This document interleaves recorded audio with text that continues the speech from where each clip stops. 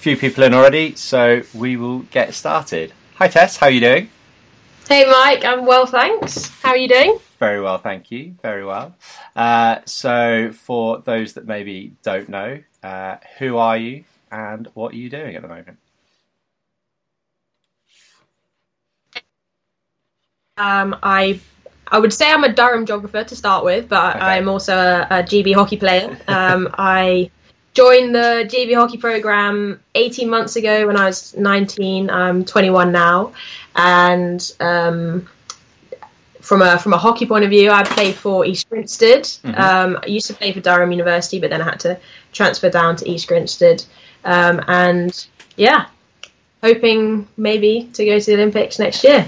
That would be amazing. So you say you got into the GB program when you were 19. That's pretty young. So how did you find kind of initially that kind of move from kind of juniors kind of into seniors? Yeah, it was definitely a surprise, I will be honest. I was in the under-23s EDP, the Elite Development Programme, for Great Britain for about a year and a half, 2 years before. And I had seen the seniors. I was like obsessed with the Rio Olympic gold. And I didn't really think that Tokyo would ever be something that I should aspire to. And then I went to the Women's World Cup in 2018 in the summer, and I just sat in the stadium and I was just blown away by the atmosphere and the players, and something changed inside of me, and I was like, oh my word, this is what I want to do. And then it was actually just 2 months after that when I got a call to trial. Wow. And my instincts were just like, yes. So jumped into the deep end with the first week of trials, and I was a bit nervous. And you say, like, what's the difference between junior and senior? And I think probably the first one is just like the maturity of the players you're with. Yeah. I went in full formal, full handshakes to start with, because I thought that's the only way I'm going to be able to cope with this. The intensity of senior hockey. I mean, we're fortunate to have Paul Revington as our EDP coach, who drilled into us intensity and like perfection of your ball carry. So I was like, hey, if I get my ball carry right in this, I'll be all right. Then I'll be okay. Yeah, I mean, I think probably the biggest change from junior to senior was kind of like what you're playing for. As soon as you enter the team, you realise that we're doing something that's greater than just playing on the pitch. It's sort of the legacy of GB hockey, which I became very aware of very quickly, and something that is unique to that senior environment. So those are probably the things that struck me most moving up. It's really interesting you saying that last piece and how your face kind of lit up when you were saying it's more than just playing hockey. Like it is that kind of legacy piece, and it's really nice to see how important that is to you, and just to see it on your face. Like I said, yeah. Yeah, I can't hide it, to be honest. My teammates take the mick out of me because they're like, "Oh my god, you're going too deep already." I imagine, but I mean, I think, like, for me, it was our welcome ceremony, which I didn't know existed. But it's where the team welcome you into the squad once you've been formally invited to become part of the squad, and members of the team explain the values of the team, and the captain says a few words, the coach says a few words, and then Holly told me that I could say a few words, and so in my head I'm like, excellent, time for a speech. Here we go. I just assumed that it was like, okay, this is your opportunity to speak. And I got a lot of stick for the length of my speech, but I wanted to. How long was it? I don't remember. It was all a bit of a blur. There was a lot of laughter and some. I probably was borderline tears. But why? What I tried to get across was that, so our values like are inspire the future, be the difference, create history, and I got handed a notebook with the values on them, and that was game changer for me, because the inspire the future, which they created for the Rio cycle, like I felt resonated so much with me, because I was the future.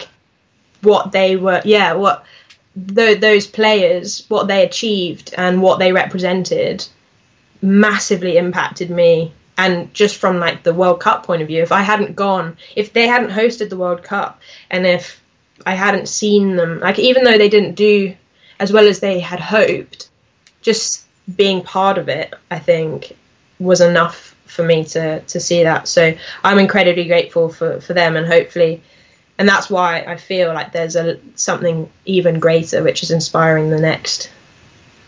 Yeah, and I mean, that World Cup was amazing. You know, went to a few of the games, and that stand was so and the noise that came out of it was just incredible. Yeah, and just the hockey, like the campsite that they had nearby, and they had all of the stars of the players as you walk to the stadium. Yeah. I loved that. I mean, I've got my Instagram story for about 2 weeks was about as many games as I could get to.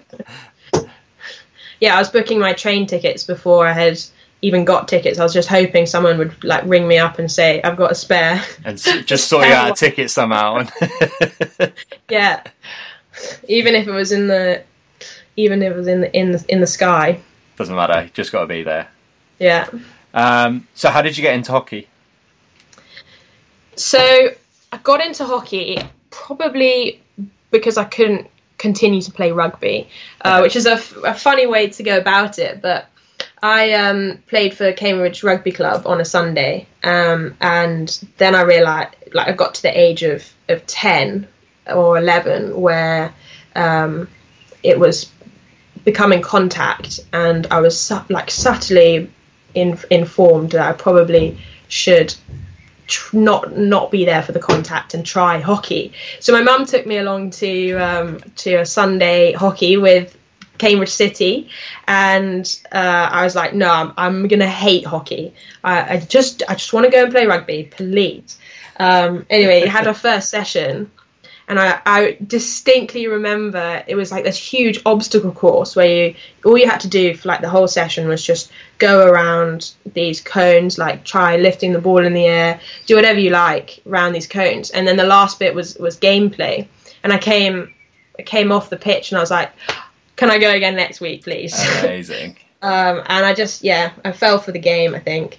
I played at my primary school, St Faith's, and just adored it. The team aspect for me just like struck me straight away, because I was probably a bit of a... I don't really know how to describe myself as a kid, but definitely sport was where I belonged, where I felt most comfortable. So, yeah, that's what gripped me. Do you come from a hockey family? So my mum and dad are South African, and my mum played for the provincial level of South Africa until she was probably about 15, 16, around that time. I do have to embarrass her and say that she did. we have played a ladies fives game together. Amazing. For Cambridge City. That was when I must have been 13 at the time or something. And she drove me to this away match, and we realised we only had 10 players. So we asked my mum, and she couldn't walk for a week afterwards. But so obviously, with everything that's going on at the moment, with lockdown and people not being able to train and all that sort of stuff, you've been doing some fairly creative things on social media, which have been really funny to watch. What advice would you kind of give to kind of young players out there who obviously things that are going to start to ease a little bit? So we'll obviously see what happens over the coming weeks, but assuming like we don't get loads of freedom, like what would you say kind of advice wise for young players?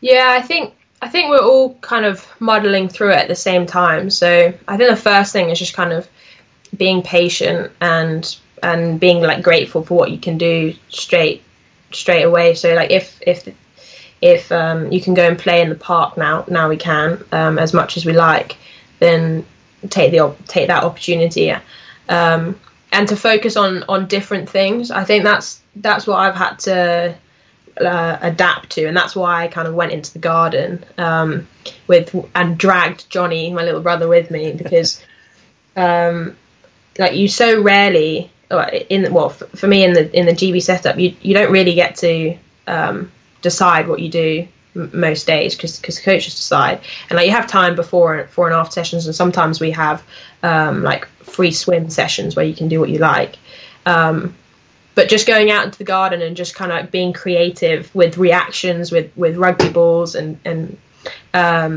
seeing what you can come up with has like been really quite healthy for me. So I definitely say just experiment with different things. I've learned that an exercise mat is very good as an astro. Nice. So okay. I've been bringing that out into the garden and practicing some quick drags, which have been quite fun. Nice. Yeah, because grass is a little bit slow now, isn't it? Yeah, I don't know how it used to be played on grass, because I cannot trap a ball. Most of these videos you can see like me really trying hard to trap the ball, and it's so difficult. I cut most of the things which I missed. The joy of editing. Cut out what you don't want people to see. Literally. Now, one thing I'm really keen to kind of talk about and kind of hear more about is your role with the Women's Sports Trust. Looks amazing, and yeah, would just love you to kind of explain a bit more about what it's about, what's your role in a little bit more detail, and also what's a bit more about Women's Sport Trust. Yeah, it's been one of the coolest things in lockdown to get really involved in it, because we've been having weekly catch-ups, which have been incredible. But so Women's Sports Trust is an organisation, non-profit, to join together female athletes from across the UK to try to improve female sport participation, and we call it Unlock the Future of Women's Sport. So at the heart of the foundation are two brilliant women, Tammy Parler, and they created this organisation to really just to help female athletes like discover their voice. So what I'm part of is the Game Changers Academy, which connects 40 female athletes this year with 40 activators who are leading experts in social media, in government, in like companies, businesses, who have expertise to help us sort of develop as as influencers, as role models, as to become more visible to young girls. So I'm fortunate that my activator is Susie Levy, and she works in the Home Office as a non-executive director. And it was such a cool. We had this opening. We had an opening session where we got given a letter, and you'd open up and you'd see who your activator was, and then you'd go and you'd connect with them, and then you basically, it's a bit like mentorship, to help you, sort of just someone to look out for you really, and use their skills to help you develop what you want to in any walk of life. So she's been fantastic in helping me understand what I want to do to help hockey specifically become, for me, it's about us being a pioneer for gender equality, and I'm so proud to play our sport, because I feel we are leading the way in so many respects. Just straight off the bat, just the fact that we have international tournaments that are joint, like the Stoop game, for example, is incredible. Yeah. And you look to other sports like football and rugby who are struggling to get the same treatment. So on the one hand, it's sort of, I'm so proud of what we've done, but then on the other hand, it's like the commercial and the media side, not just from a gender point of view, but from hockey itself, it needs to be seen because it's such a fantastic sport and universal. The fact that I just mentioned that me and my mum played a hockey game together is just the prime example. With back to hockey, with walking hockey. I'd like to help to unlock. That's the word. No, it's cool. The potential, essentially. That's what it's all about. And I know there's a lot of people out there who are really passionate about making hockey as, you know, global hockey far more in the public eye. And I think of people like, you know, just somebody off the top of my head, like Bernardo from Self Pass, like how driven he is to kind of help push hockey forward. It's so nice that there are these organisations to not only push the sport, but like I say, also make sure there's better equality with women's sport, and there's that the limelight it deserves. Like it needs it as much as anything. And you know, and I, like you say, the thing I love about hockey is the fact that you can go on a Saturday and you can watch, you know, Premiership men's and women's like back to back. Like there's some of the best days where you can watch the men's and the women's first teams at home on the same night, like Super Saturdays. It's amazing. Like it's so good. Yeah, and I think so. The reason why I joined or applied to be part of the Sports Trust was because of the work that I've been doing in my geography degree. So this year I study human geography, and I've learned over the last couple of years that you can see the world through different lenses, and one lens. Excuse me, this is quite theoretical, but you can like see the world through an economic lens or a political lens, and there's a lens which is the feminist lens, which is a tough word to say, obviously, but it's just seeing the world through the gender divisions. And this module was all about understanding how society is structured and how there is social conditioning without it even meaning to occur. So I was fortunate to be oblivious to this social conditioning when I was growing up. Because I had my older brother taking me along to his rugby practice. My parents were encouraging me to go and play judo. I didn't really understand the difference between boys and girls until I was probably like 10. So I was fortunate that it never affected me, but having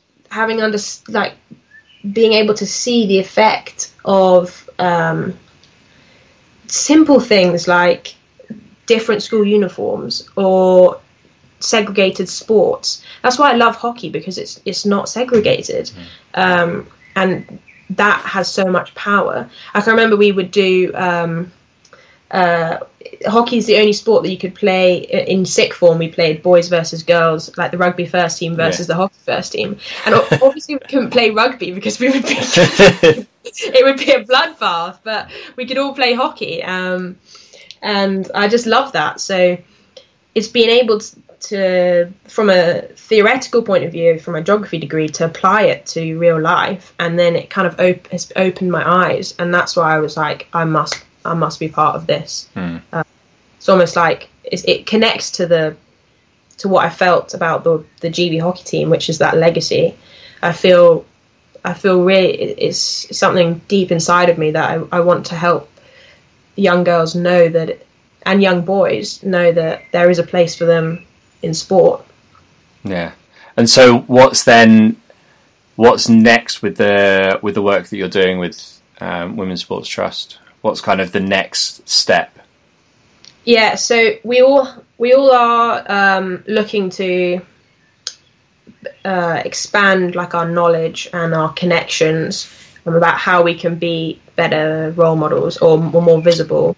And we all can do this in different ways. Like so for example, one of our athletes is Stacey Copeland, who is a Commonwealth boxing champion, the first UK, Great Britain winner, and she's created a organisation called Pave the Way, which is about transforming or adapting societies to help pave the way for young girls and young boys to see sport as a place where they can belong. From my point of view, it all actually started with my dissertation, which I'm doing on school sport uniform and whether it should be like gendered or not, and if it's had an effect. It's an inquiry, basically, an interest into that. Obviously, I have to I have to look at so much literature, but I'm more interested in what it could mean for young girls going forwards. Essentially, like whether the sport is actually practical. That's kind of what I'm interested in. It all just started from a conversation at dinner one night. As you can imagine, just talking about hypothetical, and I'm like, I wonder. Interesting dissertation. But so I spoke to Susie Levy about like how I would go about constructing my dissertation, and then how it could be used potentially in the future for policy, in terms of like, should there just be a choice rather than it being said. So that's kind of what's next from my point of view, but others have different agendas, and it's been brilliant just to connect with them and know that you're part of something big. That's amazing. Your comment about being a role model is apt. We've just had a question come in, actually. Let me just add this in here. So from Ian Foster, who has been your sporting role model? Good question. Too many to name, probably. I think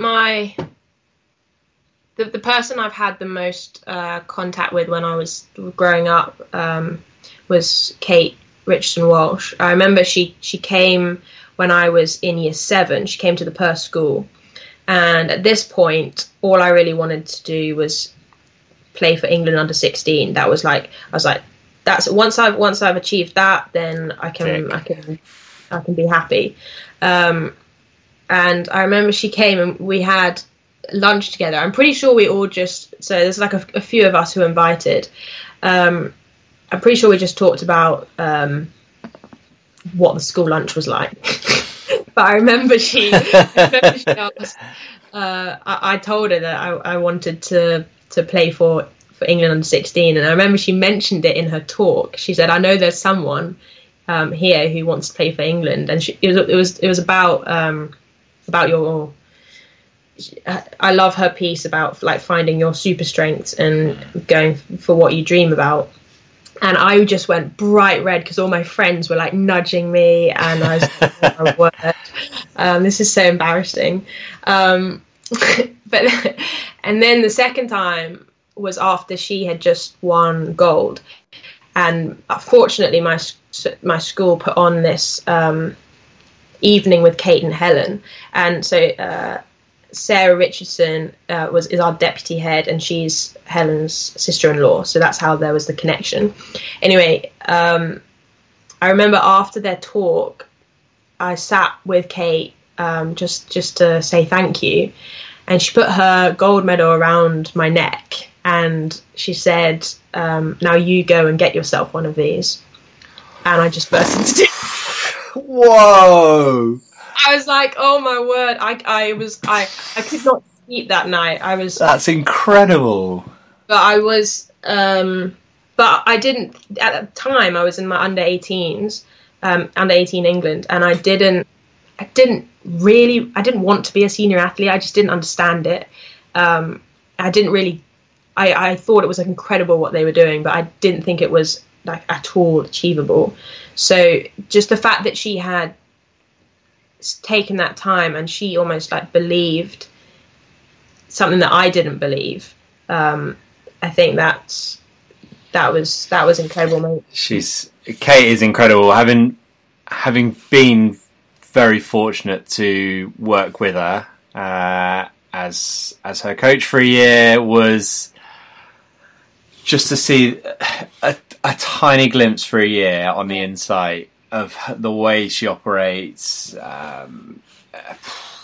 She's one of the most inspirational people I've ever known, and it's funny, like, having known her, like, sometimes you think, oh, did I actually ever say, like, to her how inspirational she is? But she is literally just, like, next level in just the way she goes about everything. You know, I remember London and the whole, you know, face injury and everything else, but more than that, just the way she conducted it herself. Every time she turned up, no matter what was going on, and I thought, you know what, you're different. You are a special human. So, yeah. Yeah, I recently listened to her "Don't Tell Me the Score" podcast because I was in. My list to listen to. Yeah, it was a couple of weeks ago, and I was really struggling with lockdown, and I was feeling like I wasn't connected to what makes me whole, which is hockey, and I just needed some inspiration. So I listened to it, and it was the thing she said at the end that really hit me hard, was about just being curious about things in life. And I think sometimes we can get so obsessed about results and wanting to learn and then, like, ticking it off your list. Whereas in lockdown, I've been able to be more curious about these things, about, like, reading different things, and curiosity leads to the courage to be curious, and the piece about being vulnerable and being courageous. What she mentioned, Brené Brown, and I just love how she can connect those things to the hockey pitch and to what we're doing. And it's inspired me to do the same. Amazing. So, a couple of questions from Instagram. Have you ever had any long injuries which have kept you out for a little while? Yes. I was fortunate growing up that I didn't have too many injuries. But I experienced my first big injury last summer at the European tournament. I broke my hand, and in the semi-final of the Euros, playing Holland. We don't need to relive the score, but it was a hard game for numerous reasons. I broke it in the second quarter. I knew full well it was broken. I was like, there is no way I'm leaving this team with a player down when this is the scoreline. So I was like, we'll just tape it up. That's fine. It'll be fine. I'm sure, like, a bone. That's not necessary. I remember going to A&E, and Lily came with me, and she saw the X-ray first, and she was like, "You need to sit down." And I was like, "I don't want to sit down." She was like, "You need to sit down about this." And I was like, "What is it?" And she was like, "Okay, so you're not going to be able to play tomorrow." And I was like, "Why? I'm sure it's just like a hairline fracture. It's fine." And she's like, "It's snapped completely like that." And I was like, "Oh." So it's hard to be injured, but then to have to sit and watch helplessly, watch the bronze medal, and it was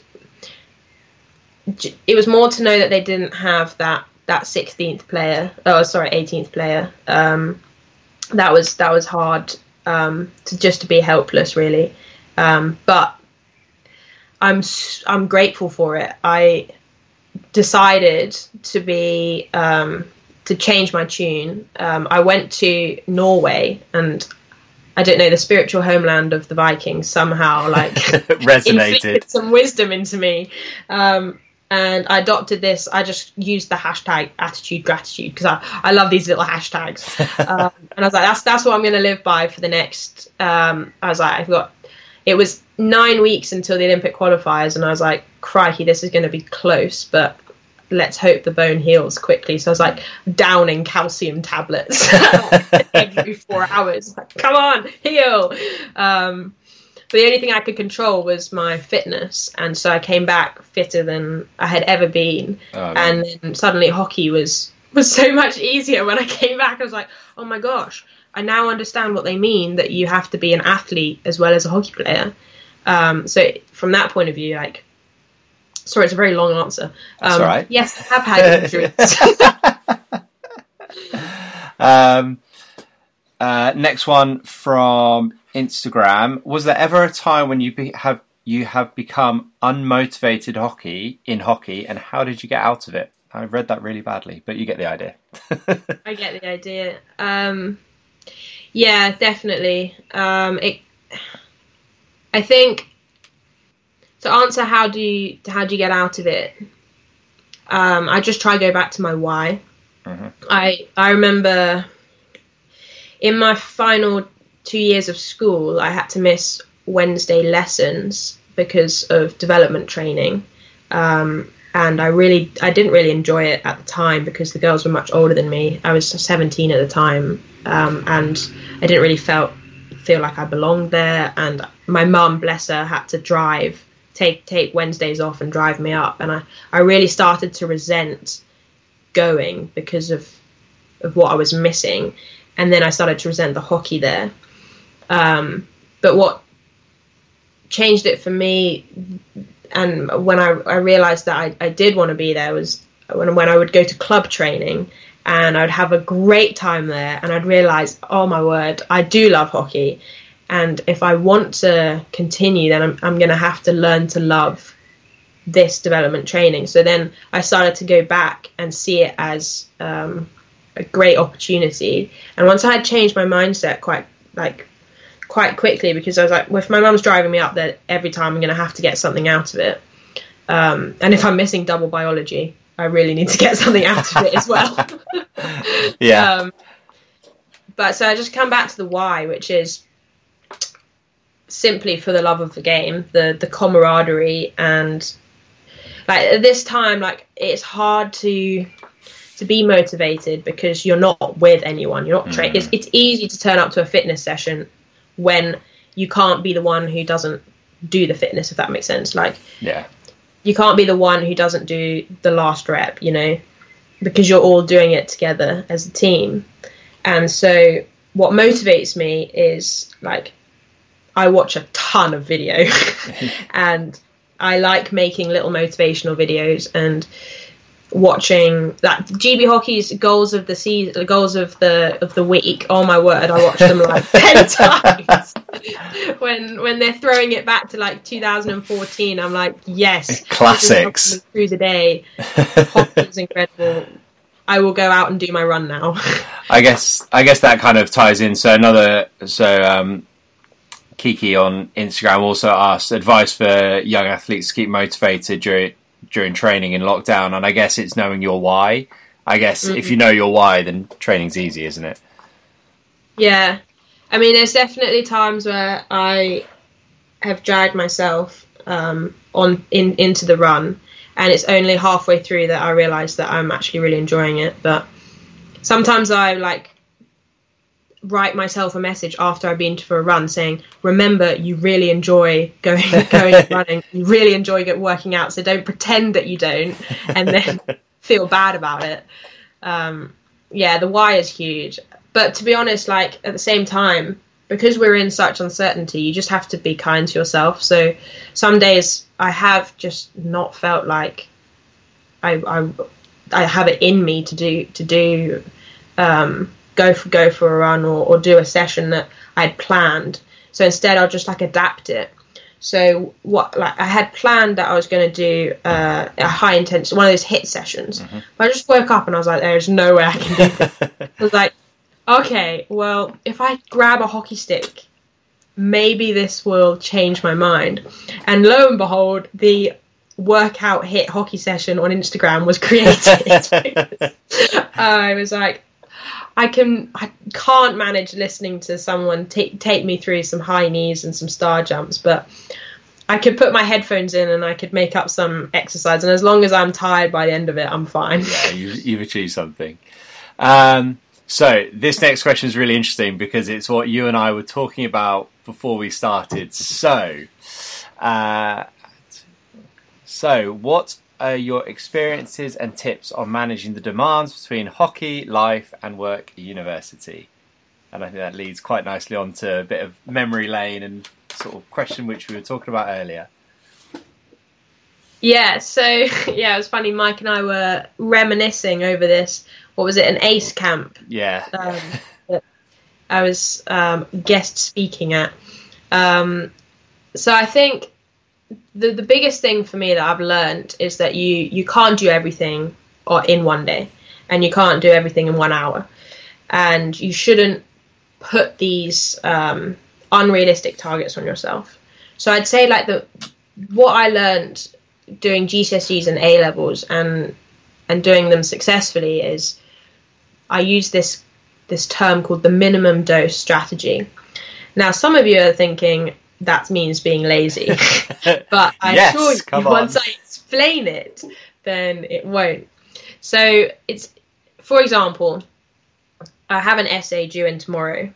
Or not doing tomorrow. I have an essay that I have to do in a week, basically, and it's Monday, and I've got a lot of hockey training. So this is a true story because I used to have Nags Academy on Monday evenings, which were an hour away or somewhere, and there was just no time. But I remember those. I'd have about an hour from school until we had to leave, and there was no way that I could write this essay. But the one thing that I could do was like bullet point the introduction. Or let's say I've got maths homework that's due in on Wednesday and it's Monday. Okay, well, I have a bit of time on Tuesday afternoon, but I would like to get started and it's Monday. So I'm going to do the first 2 questions. What's the minimum I can do right now that's going to help my future self deal with it later?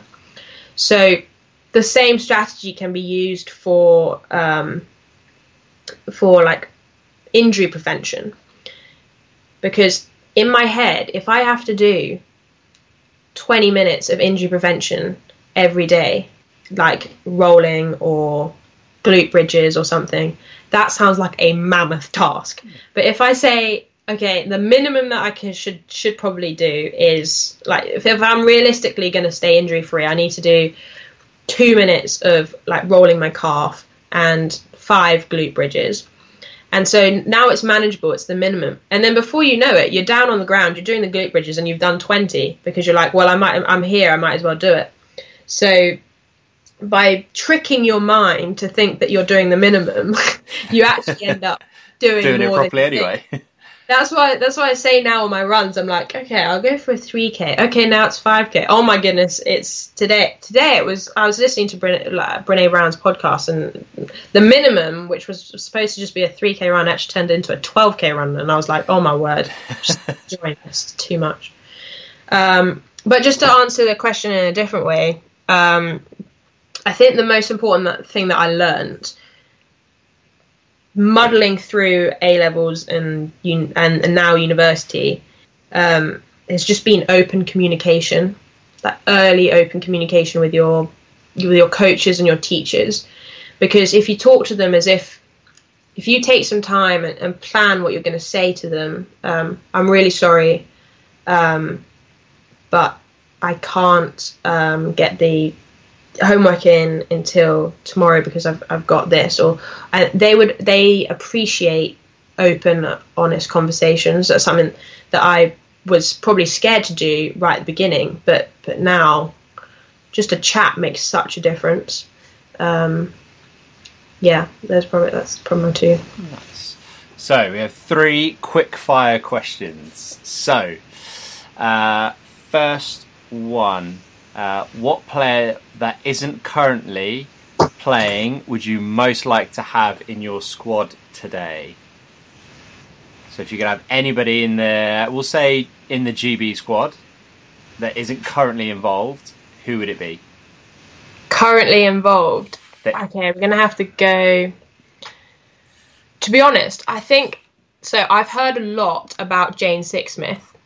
Yeah. So I've heard that she is the ultimate goal scorer. I remember coming across her. Durham played. I think she plays for Sutton Coldfield. Yeah. I remember their atrocious away pitch. Sorry, if anyone does. But I've heard that, like, in her when she was playing for GB, that she was unstoppable. I would love to be the midfielder to her forward. Amazing. What are your current focus areas and goals as a player in hockey? Good question. So I'm working on explosivity. So being able to do a quick drag, and it's the cutout after beating a player, to then get my eyes up. So that explosivity. So that's from a gym point of view, and our strength and conditioning coach. I'm working on different goal shots, but Mark Hager suggests that our forwards become sort of have signature shots, and really hone in on those. Mm-hmm. So I'm looking at my reverse stick low, so from around the shoulders of the D, so that people can deflect for that. And I'm looking at the things that are upright, reverse, like in the air shots, like bumps, that sort of like nitty gritty around the area. Nice. And I think the nitty gritty area, I think, is probably one of your it's probably where you shine most on a hockey pitch, because some of the goals you scored have been unbelievable, because you just put yourself in places where I'm like, people shouldn't be there, and then the test just appears and sticks it in the goal. You're like, okay, cool, here we go. So yeah, was it your? Now, I don't want to get this wrong. You scored on your debut for GB. The third game. The third game. I knew it was pretty close to you, like pretty close to the debut. That was a random moment. Oh my god, I don't even know. I couldn't tell you what was going through on my mind, but I watched back on a video and I'm like, how did you have the guts to do that? Like, what are you doing? That was amazing. Like, it was so good. We need to try and find that and put that on socials, because it was such a good goal. So yeah, good inspiration there. You can see how shocked I was that it worked. You're like, oh, actually, you can see how shocked the entire team is. Lily looks at the umpire like, is that legal? Like. And final one, what new skills have you learnt in lockdown? Is this hockey skills? Let's go one hockey and one not hockey. Okay. Hockey. I've learnt to play hockey with a football, which is easier than a hockey ball on grass. No, that's a bit of a joke. I've been really working on off the right foot drags back, in big distance, like to offset. Okay, I'm playing imaginary hockey right now. That's fine. We're all there. And understand that sort of shot. Yeah. Drag. Non-hockey, I've been really getting into yoga and podcasts. So it's not really a skill, but I mean, well, maybe it is a skill. Yoga is definitely a skill. I've been doing my yoga during lockdown, and it is hard. It is seriously. It is so hard. And so I've just been learning sort of the morning routine. I've been really enjoying setting up the day, and I think it's something that I'm going to take into when we're back in hockey. Nice. Thank you so much. This has been an absolute blast, and 45 minutes have flown by. Well, anybody who knows me knows I love a good chat. So, no, it's been incredible to have you on, and there's been some real gems in there. We've covered so many different topics. It's been amazing. There we go. We've got one last, final. No, we're going to have to see if you can answer this one quickly. Yeah. So, looking back at your own experience with the England pathway, what was the best bit, and what would you change in the pathway system? Is this Dieter? No, it's not Dieter. No. Okay. The best part was being part of the under-18 programme with Sarah Kelleher, who... We built a pyramid of values, and it was the first time that I understood that hockey had more than just on the pitch. Mm-hmm. So, for example, I could still recite it to you. Play hard, play fast, play forward is our baseline. Then we've got be gritty, be creative, be champions. I could go on, but each day or each camp was a value, and I think that was the best thing that could have happened at that crucial stage of like 16, 17, where I was learning that a hockey player is really about your character rather than just your skills. Something that I would change. Well, they have changed it, but the whole Wednesdays development days for people who were still at school, because it was aimed at university people. That was really difficult to manage, but they've changed it to the elite development program, which is now mostly on weekends, but there is a lot that is during term time. And I think the thing that I would change is for it's related to the senior setup as well, I guess. Just being mindful of the wholesome person, and that sometimes putting demands on, say, a 17-year-old to come to Mondays and Tuesday camps when they're in the midst of exams. But to be honest, the Revs and Jodie, who's now taken over development, and Hannah McLeod, who was part of it, is still part of it. They've done an incredible job at making it more accessible, because it was turning people away, I think. But now it's looking at the wholesome person. It's just it's really on a strong trajectory. Nice. Thank you so much. It's been a lot of fun. A pleasure. So stay safe, look after yourself. This is, I think we've laughed probably more on this podcast than some of them, but it's been a lot of fun. So thank you very much. And thank you so much. No, and look forward to seeing you on a hockey pitch soon. Like, I can't wait for this. It's going to be soon. It's not going to be long. We will get. We've seen Holland. I know. I'm like, get Holland fish. Club transfer to Kampong. No. Anybody from Kampong listening? Only to the pitch. No, thank you very much, and we'll catch up soon. Bye.